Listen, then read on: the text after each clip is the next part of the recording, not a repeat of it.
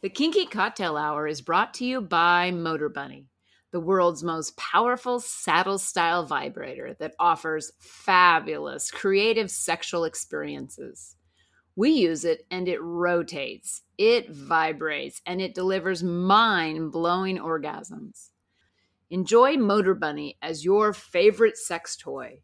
When you order the Motor Bunny, multiple attachments are included along with the Link controller, which allows wireless control from anywhere.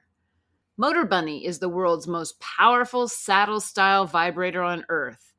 Use the link in the show notes and spice up your sex life with a Motor Bunny.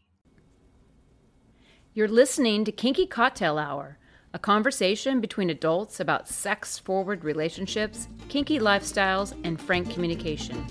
If you're under 18, please stop listening and visit scarletteen.com.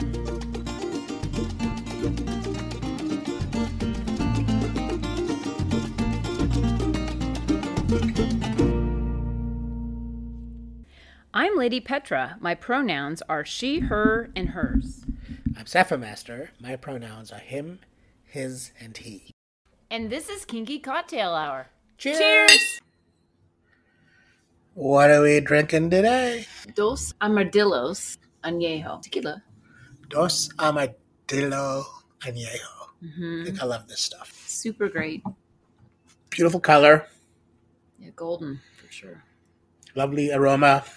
Wow, that's really good. Why is that good right now? Like when I think of the Reposado, I love but that's really good. It's great. Maybe we just like them both. Maybe we just like tequila. Yeah.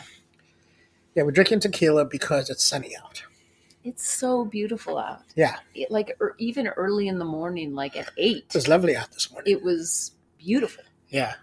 The sun coming up, the light was lovely. It was lovely. The whole day is going to be perfect. We're going to go barbecue later. Yeah. Yeah. Deliciousness.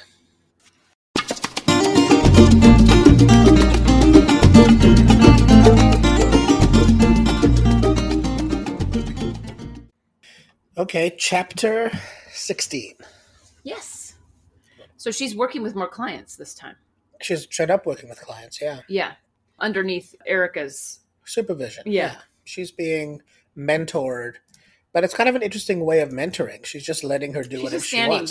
She's standing back and watching. Yeah, she did pull out, because she knows her client well enough to pull out the implements she thought would be useful for the session. Mm-hmm. Well, she also set up the scene, right? She created the scene. She said, you're going to be naked and quiet. And you only get to say red. To the client when they came in. You only get to read out. And to Amy, who is Catherine in the dungeon, she said, if he reads out, you're done. Mm-hmm. But here's an assortment of tools to use. And, she named some of the tools. And some of these things are, neither here nor there. Mm-hmm. But some of them are things you and I would agree would require skill to use. Right. Things like the violet wand. Yeah. So, we're kind of in the same boat as we were before, where she's stepping into a dungeon. She doesn't really have any skills. She's being asked to act as a dominant. Mm-hmm. Now, I think at this point, she has skills enough to do flogging and things like that, as loosely as I can understand from what has happened in prior instances when she was being trained with that first guy. Yeah, I mean, we don't know. Because it was impact type play. Yeah, we don't know if this is the same day or if this is another day. I assume it's the same day, so it's the second client on the same day. Yeah, yeah.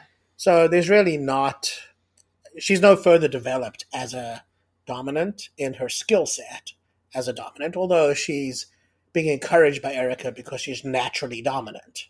Yeah. So those things that's where she is. And if we can suspend our disbelief for a minute and go, okay, so what's the scene? Mm-hmm. It's a hot scene. It is a hot scene. It's a hot scene. Here's this willing submissive, naked, laying there while this sexy dominatrix plays with toys on him. I'll have to say, because I was reading to you today, yes. And I got to the point where she got the scissors, and I said, I'm going to stop reading so I don't go ahead, and I'm going to tell you what I would do with those scissors. Yeah. And I immediately said, I would cut his underwear off. So you're Catherine. Yes. So it's hilarious because that's exactly where it went a few paragraphs later. Right. Yeah. So, it's a hot scene. and she's playing with these toys. And then we both sort of looked at each other when she pulls out the Violet One, because we both know, and we know this because we've talked to Violet One We've people. talked to 3 different people using Violet Wands. Yeah, and there's the potential to do harm. Yeah, major. I mean, it's not something frivolous type of a piece of equipment that we'd want anyone in the lay world that hasn't been exposed to it to just think, oh, I can just get a Violet Wand and start using it. Or just basically trained, you know. Yeah, but let's just be honest. Not anyone can just grab this and start using it. Right. It's probably smarter to have some basic training in that device so you understand both how it works and the grounding and the electrodes and so on. So, you know, that's something that hopefully at least we can assume that if she just picked it up and used it, that in the background, maybe Erica had trained her on how to do that. That's what just wasn't spoken to. We just have to assume that. Yeah, I'm going to assume that. Yeah. So a couple things about this particular chapter are interesting. One is there's this sort of conversation about how money's handled. Mm-hmm. So we had this conversation before where professional dominatrix practice comes as close to the line of sex work as it is without being sex work. Because, like you said, it's not illegal to be naked in front of somebody. It's not illegal for somebody to touch themselves in front of you, right? Yeah. So at the same time, he's paying for a seed, he's ejaculating, and so there's a handing off of cash. And like she said, I never ask for the money; they always leave it behind. But if they forget, or if they want another session, they better pay. They had to have paid, right?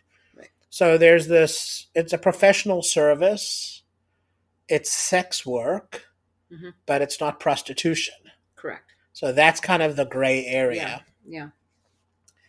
And, you know, these guys are clearly willing to leave wads of cash behind.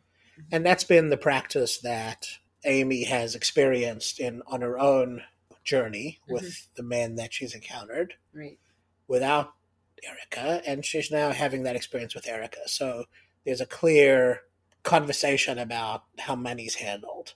And then separately from that, Erica shares her files. And detail files and the secrets that are contained within. Really the secrets, right. And makes the observation that these are for Amy's eyes alone. Yeah, and it's professional. They're treating it like it's a HIPAA situation. And that's exactly the consideration. I get that there's a borderline on sex work here and in people's jobs or communities, they don't want them to know, but that would be no different than HIPAA for medical too. You can't just go talk, well, this person has cancer and I've been treating him for cancer. There's protections on all those things. It's the same rights. Yeah. So what we have is Erica suddenly making the decision that she's leaving the next day. She moved her trip up. Yeah. Now, all of a sudden, it's on Amy, and Amy's kind of freaked out. And the 2 assistants are going to be back for a couple weeks. Yeah. So she's sort of on her own. Yeah. And she's freaked out. And she has eyes wide open on all these implements. And she gets like where her power lies. And, you know, Erica's pretty nonchalant. She goes, well, you just have to look for everyone's personal tell, you know, whether it's their toes or their eyebrows or their jaw clenching. But I'm also sure Erica's thoroughness in her charts and files, basically. Might have noted that, yeah. I think she probably notes. Yeah. And she said for Amy to add her own notes to the files would be helpful in her absence. Well, that's a reasonable expectation, right? It's reasonable to say, if you see one of my clients and you learn something, write it down. Yeah. So that's where we are. We're at the point where Erica's about to bugger off to Europe. So she's a phone call away, but not close. Yeah. And it's up to Amy to take on these, really, to her, brand new clients. Like, even though she's got notes on them, she doesn't have a relationship with them. Yeah. A relationship dynamic with them. True. And she's going to have to develop that. And she's met a couple of the clients, and she's seen both how they interact with Erica and Erica interacts with them. And so she's got an expectation for how the dungeon flow will go. So it's going to be interesting to watch the next few chapters to see what unfolds. Yeah. suspension of disbelief requires that we just believe that Amy's competent in the delivery systems as a Dom. Yeah. Which I think, we can do because it's a book. Oh, yeah, exactly. Exactly. So chapter 17 will be interesting. It will be. That's it for today. If you're interested in kinky relationship coaching, online domination, or if you'd like to sponsor the pod to keep it going, please visit our Patreon website at Lady Petra Playground. You can reach me via email at ladypetraplayground@gmail.com. Our music is composed and performed by Roger Ferguson, who can be found at rogerfergusonmusic.com. Till next time, cheers!